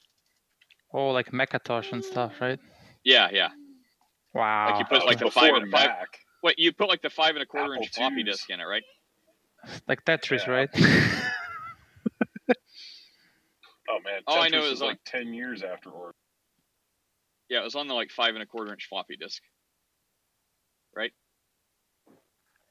Yes, 100%. 5 1/4 floppies. The best kind of floppies. I hated those things. Dude, you could take a hole punch and make it a 2-sided floppy. That was the best part. Huh.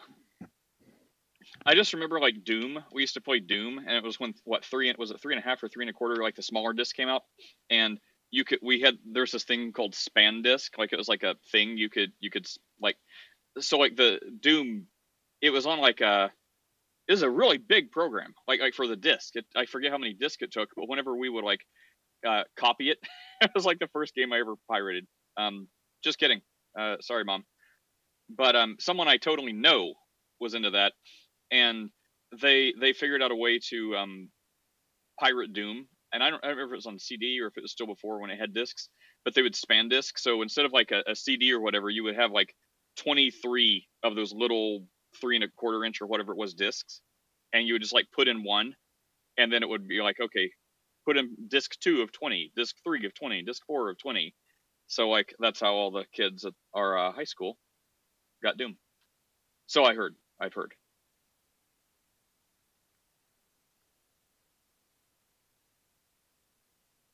What about Half-Life? What about Desperados?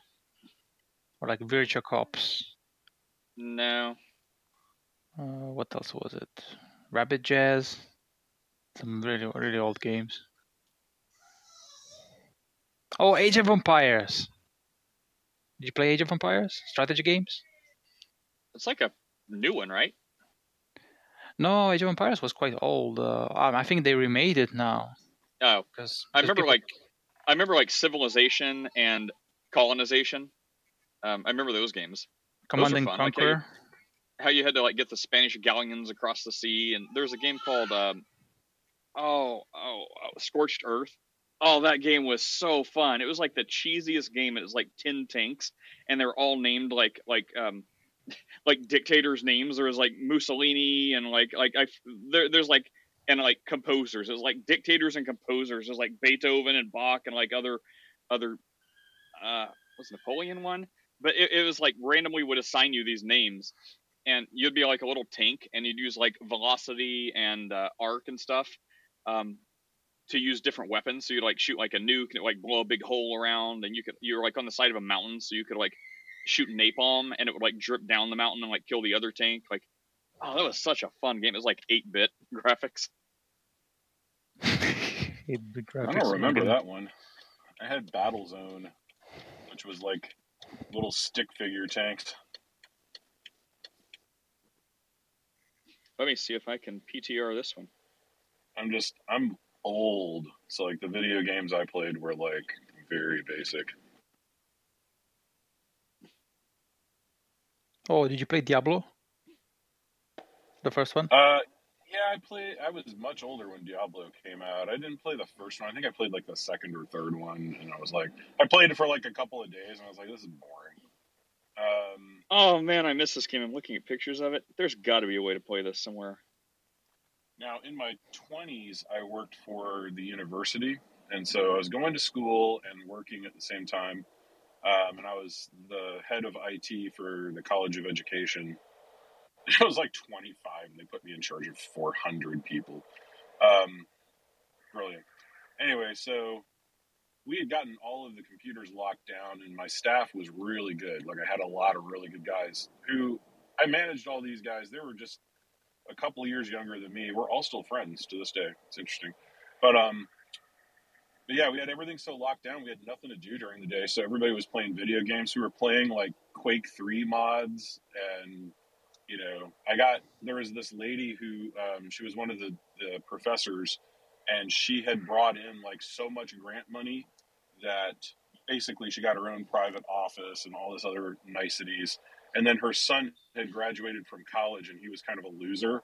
And so they were like, hey, you have to give this kid a job in IT.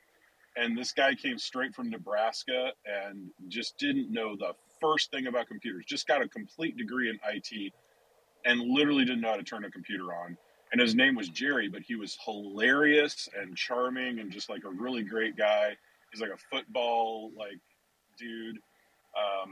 Yeah, just hilarious guy. And so we all got along famously. But this guy got so good at video games, he was like world ranked at a Quake mod called Urban Terror. And so like this dude would come on and whole servers of people would just quit because they would see him. Because he got so good at it, and we just egged him on, and we were like, yeah, man. And then like work orders would come up, and Jerry, like I made Jerry into the printer guy because he just couldn't fix PCs.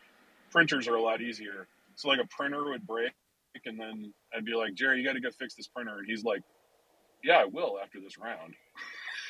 It was awesome, man. University days.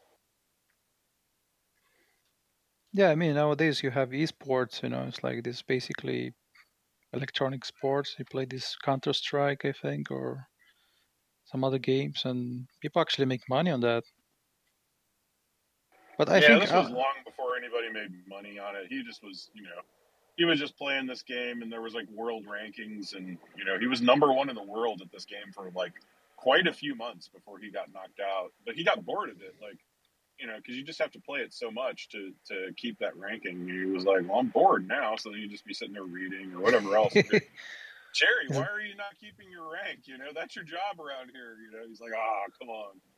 It's like rock singers, all their fans, they keep asking them to sing the same old songs, and they're bored with them. It's like, gosh, I just want to play something different,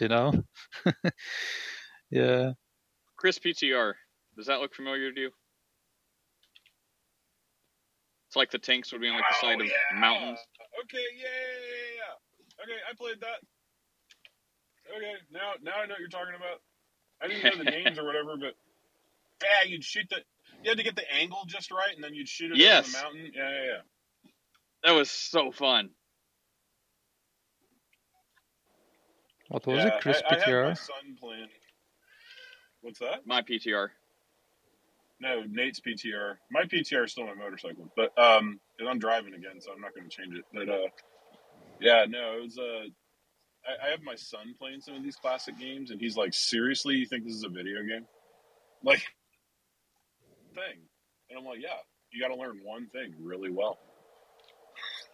He doesn't like it.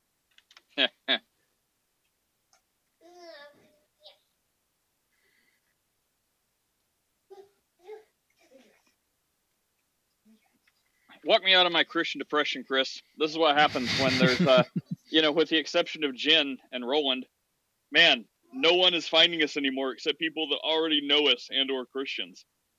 So, lol. I don't know, man. Is this how it goes? Is Clubhouse going the way of the dinosaur? Like, no one can find us. I'm gonna play the atheist. There you go. Oh wait, you're back to some kind of faith, so right? Steph wanted me to tell you about Oregon Trail and the Ox. So like, Oregon Trail was just like, what, didn't we?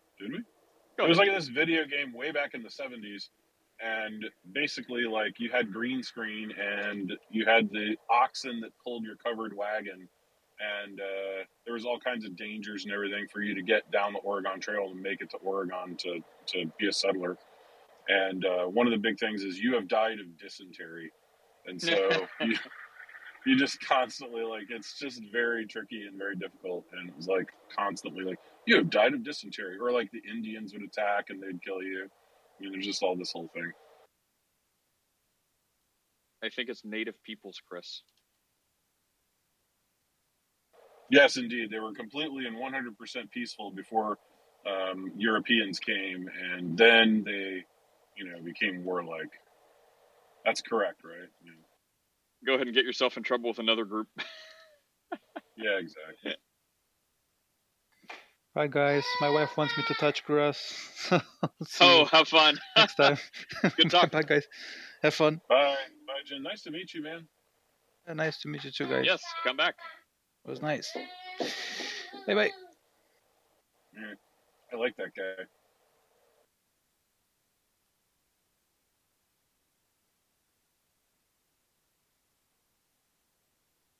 Now's a chance for is it you or Brian? I think Brian thinks you should just like sing the songs as they are in the Psalms. Now's your chance, guys. Break out some of that. Oh yeah, Brian has gone to Psalm only, I think. Yeah, he's gotten super duper reformed. And we don't want a recording. We want you to do it. Oh my goodness.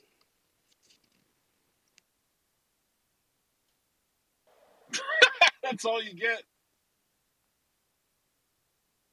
Yah is not pleased. Is that what you Sure. Sure. I don't know what else to talk about.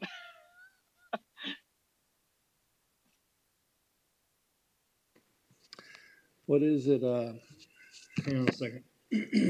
I think it's some. It's been a long time. I used to speak down at I used to preach at a homeless mission, anywhere from 3 to maybe 6 times a month, and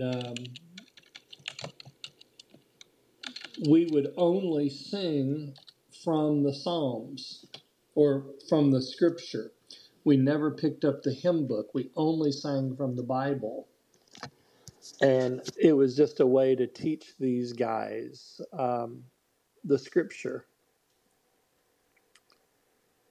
And so I know just dozens and dozens of Scripture songs.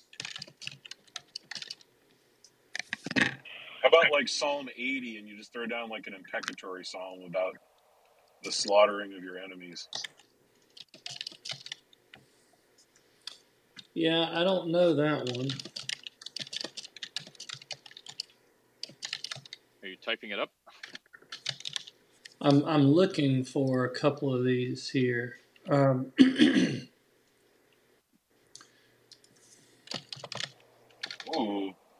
that's a good question.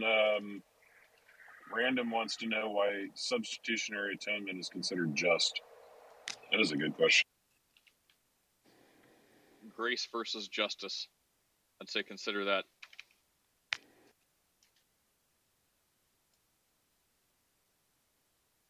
Would you like to expound on that, Chris?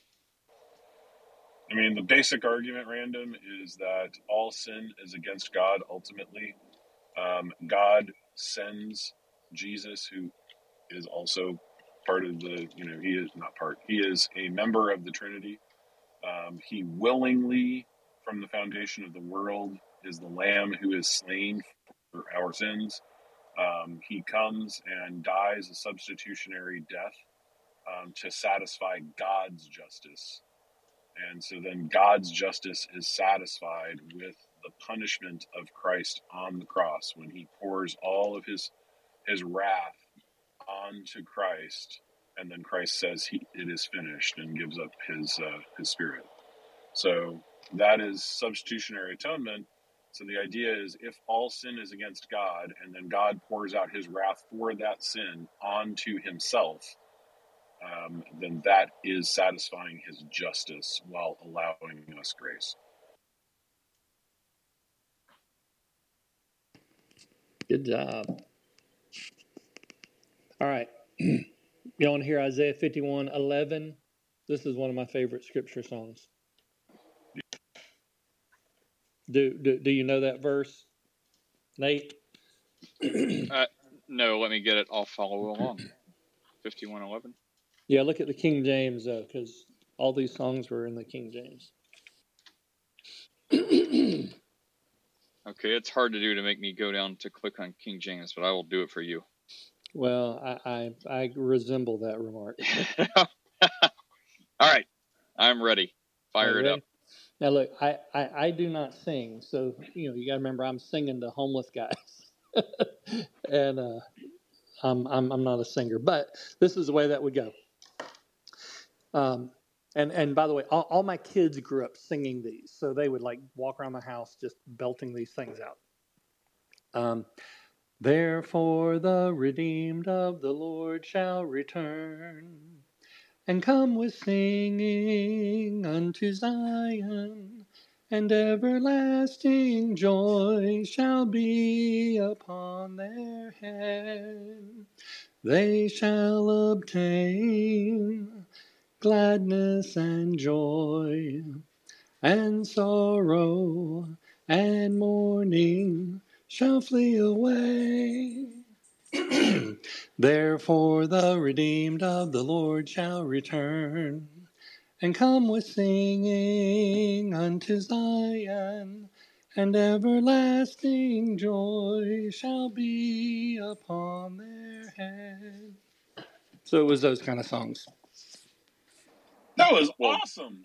Very good. But I think I know dozens and dozens of those kind of little jingles from the scripture.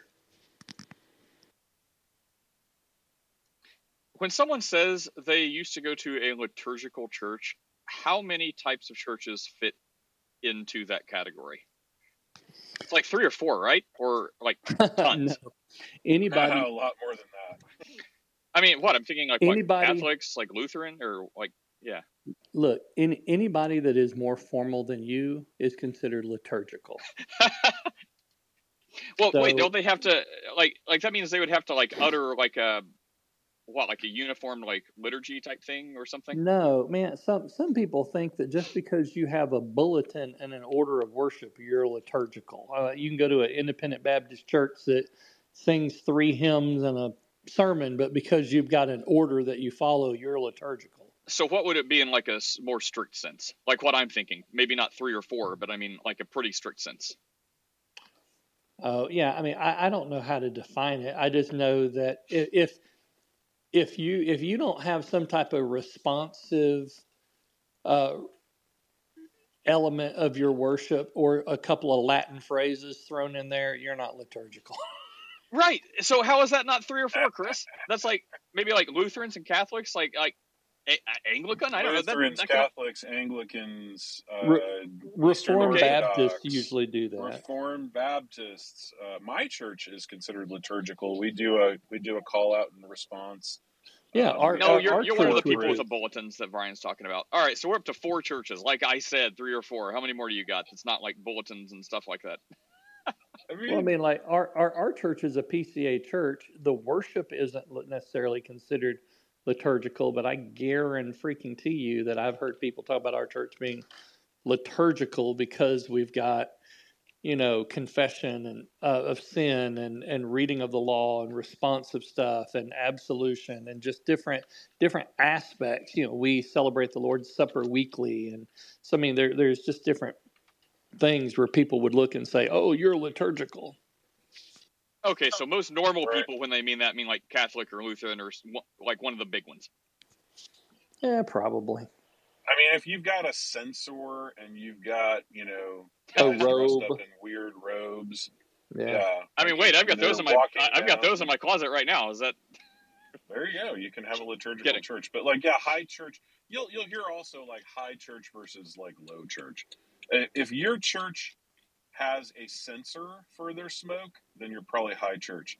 If your church has a smoke machine for your church, you're probably low church. If your church has a censor, you might be a liturgical church. It's like a Foxworthy. Now we're getting a Jeff Foxworthy? Yeah. Yeah, I mean, again, my church would probably be considered liturgical. We do confessions and call and response and, We do corporate confession of sin. We do, Lord's Supper every week. We fence Really? Your the table. non-denominational church does all that? Yeah. I mean, I said we're a Reformed-leaning church. Like, I'm not kidding. Huh. It's just that our music rocks. It's terrible. But if Brian got up there in a robe and uttered out some KJV songs, bro, that would be such a major improvement to our church. I can't even tell you. Well, this was a fundamental independent Baptist mission, so I guarantee you there weren't any robes. There Just was suits. a lot of boot stomping, snorting, spit, cliche, spouting, sweating, King James only spouting, preaching. Good morrow, Michael. Happy Friday. What's everybody doing today? Oh, doing some work. Not having any conversations from people questioning Christianity. Oh, really? Well, man, I tell you. No one can find us. Thanks, Clubhouse. Yeah. It's you interesting. You need to bring the rest of the atheists over. Yeah, it's interesting. So it used to be, before the last update, whatever fiasco that was, it used to be that your room, I guess, I don't know, I think the algorithm had it so that because I visited your room so frequently, it was at the top of the list. This morning when I opened up the app, it was down near the bottom. So I just don't know what's going on. I leave it to the techno. Chris, it's probably your fault. You're a computer guy. Do you not follow do you follow the house? Are you a member of the house or whatever? Yeah, he is, because he doesn't have a red flag. You what? Yeah, he's a member because he doesn't have a red flag. Yeah. You see red flags? I don't see red flags on anyone. What does that mean? Right, exactly. Everybody's a member of your house. That means that there's no visitors. So, like, Son of a Prophet just came up here. Like, I'm going to go on a limb and say he's probably not a member, but where would I see a red flag if he wasn't? Right on his PTR.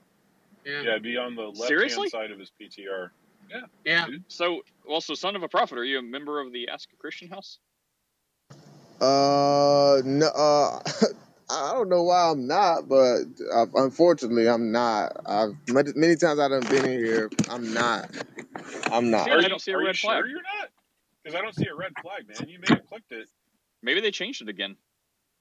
Anyway, how are you doing, son? I don't know. Yeah, that's cool. Going? So I don't have a red flag. So I mean, could I possibly be a member and that's what I'm maybe thinking, not man. know it? Yeah, maybe just click on your own PTR and check your houses. You may be a member of the house and you just didn't even know it. Let me check right quick. Go to my PTR. But if you find out you are, you can't leave. Yeah, man. Yeah. All right, Brian. Good to see you, Brian. Take care.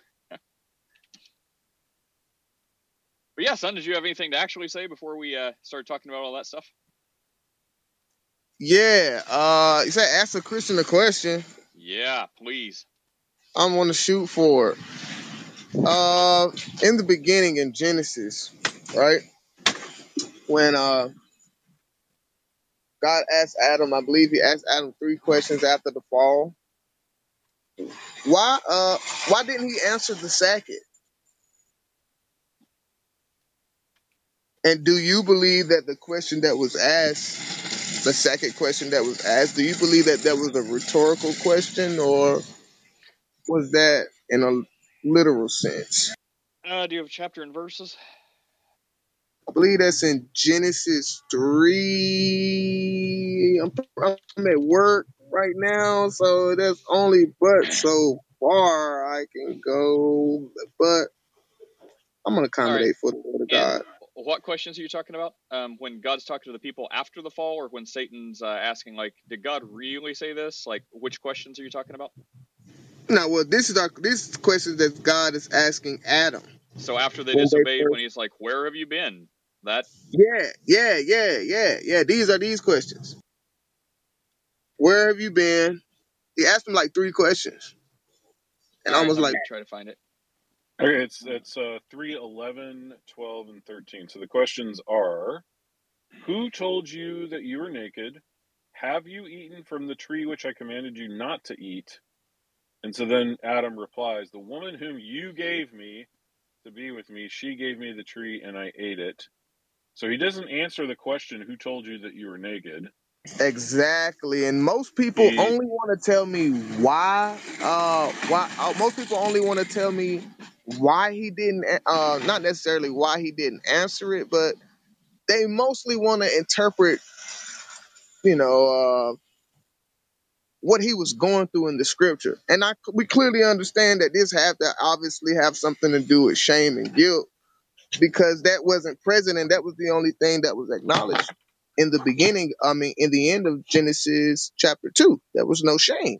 So it's like, instead of trying to kind of give me an interpretations of what that is, far as in its totality of the context of the scripture, because I completely understand this is a shameful event for Adam. But let's really direct ourselves on the question that I asked. Why didn't Adam answer that? We don't know. well, we don't know.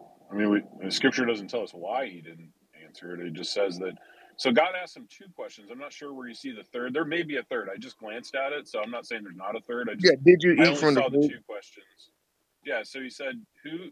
So the 2 questions I got were, who told you were naked, and did you eat from the fruit of the tree I told you not to? Those are the 2 questions. Was there a third one that I missed? Yeah, you missed the very first one when he asked Adam, "Where are you?" Oh, yeah. Where are? Okay, yeah. Oh, good one. Yeah, Okay. that's in verse 8.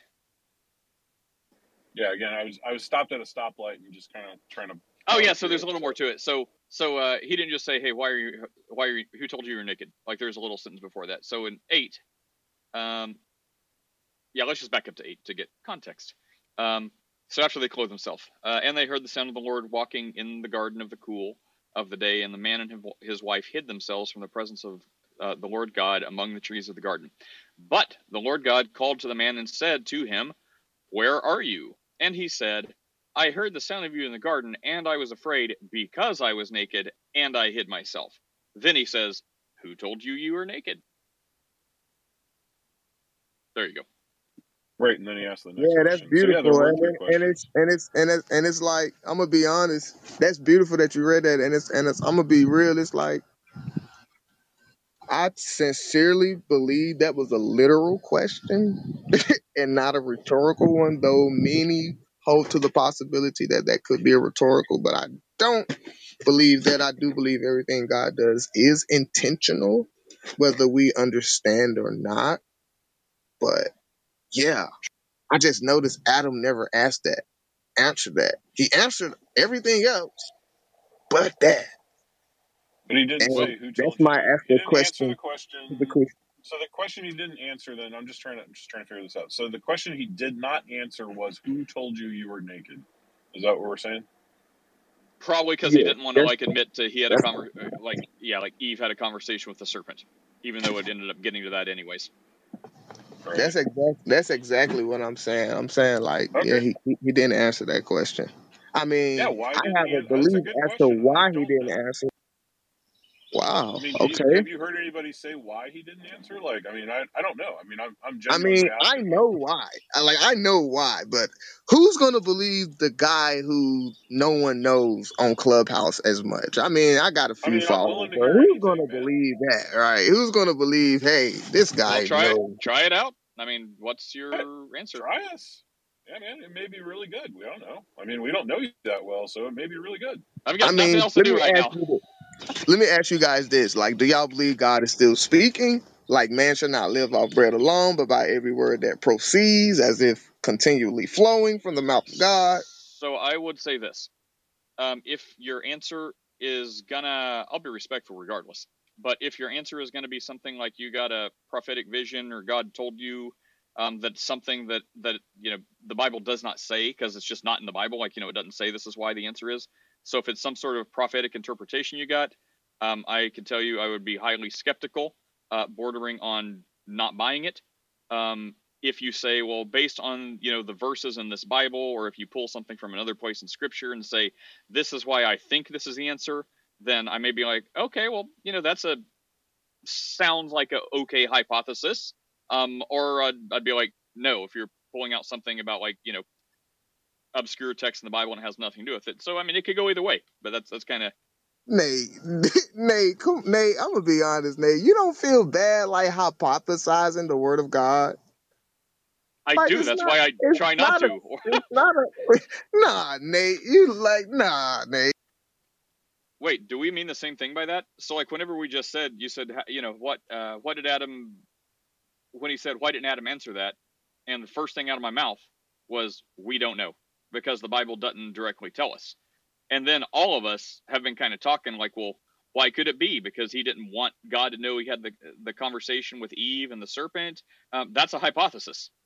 And we were all a part of that discussion. I'm gonna be honest, Nate, and I've heard you a few times, and this may be, I don't know, this is not to offend you or come off offensive, but this is a little bit disappointing from you, Nate, because out of all people, I would have never suspected you to have any limitations on the word of God, just strictly to the scriptures of God. I'm pretty, yeah, man. We know the scriptures testify of the word, but okay, I well, wouldn't necessarily. Let's test that theory. What is the answer why God did not, why Adam didn't answer God's first question? What is your answer? I simply believe Adam told himself. Okay, so you believe it. So I don't know where you got that from, but Adam told himself. Huh? Oh wait, because Adam is God. Help us out, man. What's going on? No, I'm not going there with it, but I think Adam just told himself. You know, like how you do something shameful and, you know what I'm saying, and Like you he talked out loud. Oh, I see what you're saying. possibly, So what I you're don't know, saying, that wasn't recorded, but it wasn't let scripturally me see. recorded, but I don't know. Let me see if I But you get what just you're saying. So what you're hypothesized. saying like is, look, maybe like in his head, you know, like how we talk in our heads. You know, like maybe like in his head, like how you hear yourself and tell yourself certain stuff. Like, have you ever called yourself a failure or anything like that, or a liar, or you ever beat yourself up like to condemnation? You shouldn't. Saying that there is no condemnation to those that are in Christ, but I mean, let's be honest, bro. Have you ever did it? everybody has that condemnation. But so let me see if I can get what you're saying. So what you're saying is, no one told Adam that he was naked. He just figured it out himself. Yes. I mean, the Bible kind of does say that their eyes became open and they Yeah, I'm not knew, gonna they disagree with that. knew, they kind of Yeah. knew they were naked. So I don't see why he couldn't told himself that. Yeah, no Well, one told him. I mean, the answer to the question then would be that no one told him. He figured it out because he had fallen. Scripturally, that could be the answer, and there's nothing wrong with that. But as far as I'm concerned, I don't think I've said anything uh, truthful. Well, no, No, I mean that could be I got no problem fine. with that. Like the only problem I have is you said it was bad. I was hypothesizing, but then you did the exact same thing. So I mean, and I don't even have a problem with that, other than you had a problem with me doing exactly what you just did. So No, you're I'm not fine gonna with do it. that, Nate. You're not, no, Nate. I don't think. No, listen, Nate. Like I'm okay. The only reason why I'm saying things like possibility and think is the only reason, and I'm just gonna be truthful, is because I always, and this is just my walk of humility with the Lord Jesus Christ of Nazareth. Yes, tell us how I humble you are. always leave room for error. I pretty much know, but that don't mean I'm gonna just impose it on you. No. So I'm just, throwing different perspectives out there. That's all. Okay, so yeah, when we do the exact same thing, then cool. Yes, that'll be cool. There's no Okay, problem with that. Can I ask one more question? sure. All right. Do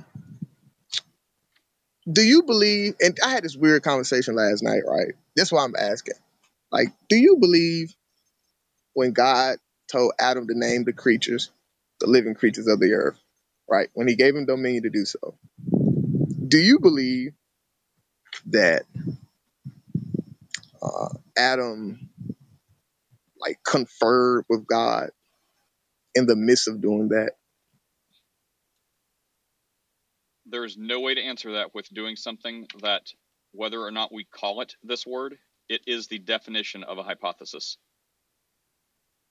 I mean, we just don't know. I mean, he could have been having a whole chat with God, but the I mean, Bible maybe doesn't he's like, support it. maybe he's like trying to name like some kind of furry feline. He's like, what am I trying to say? Like, I've never dealt with this before. What is that word? It's got fur. It's orange. And maybe God's like, you want to say tiger? He's like, oh, okay, that. Like, we have no idea.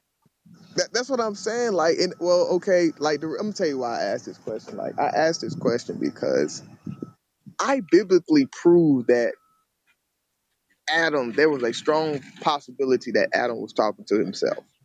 That Adam had the ability to talk to himself. And I showed that in Genesis 2. This was yesterday in a conversation. I believe it was Genesis 2. I think it was 23. I believe when Eve was taken from his rib, and Adam said, bone of my bone, flesh of my flesh, she shall be called woman. It seems like the people that I was talking to was conflating the fact that since the Lord God brought the woman to him, he had to been talking to God concerning her. But I don't believe that, because I think he was just doing what God asked him to do, which was have dominion, name every living creature. And I think she was living, and I think he was just doing what he was previously before told to do. So it was just like, yeah. But one question that I asked that stood out that no one could answer, and I'll ask here, was when Adam said that, who was he talking to? God, or was he talking to Eve? And what's the you have the chapter and verse for that? I'd like to read it myself. Hey, I got to go see a client. I'll be back.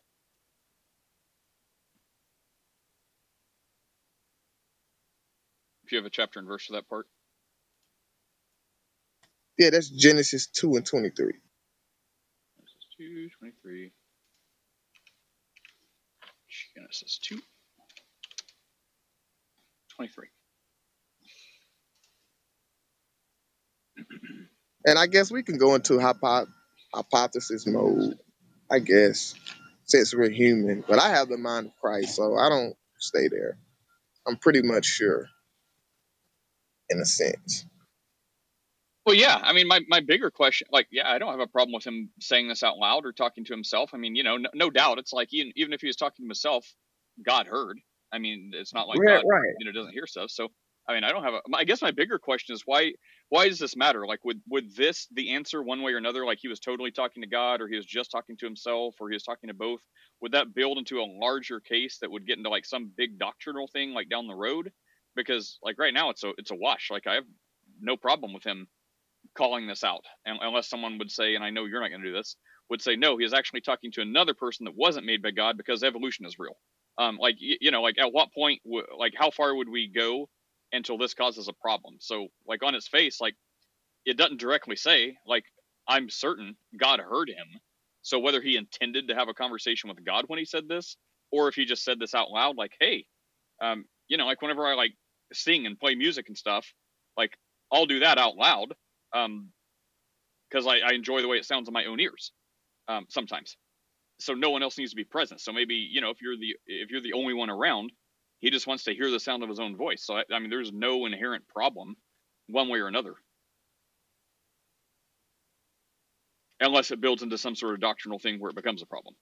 So I guess that would be my bigger Nah, question. I agree. I 100% agree with you. I just found it kind of odd yesterday. I ran into people who was just like completely sure he was talking to God. And I'm like, just because the Lord was present doesn't necessarily mean he was conversating with him in that particular sentence or statement. Yeah. Well, Michael, you haven't said very much before I have to run here in a couple minutes. Do you have anything else you'd like to say? Even if it's just talking to yourself. Oh, okay. Well, son, you have anything else quickly, and then I'm going to have to bail too.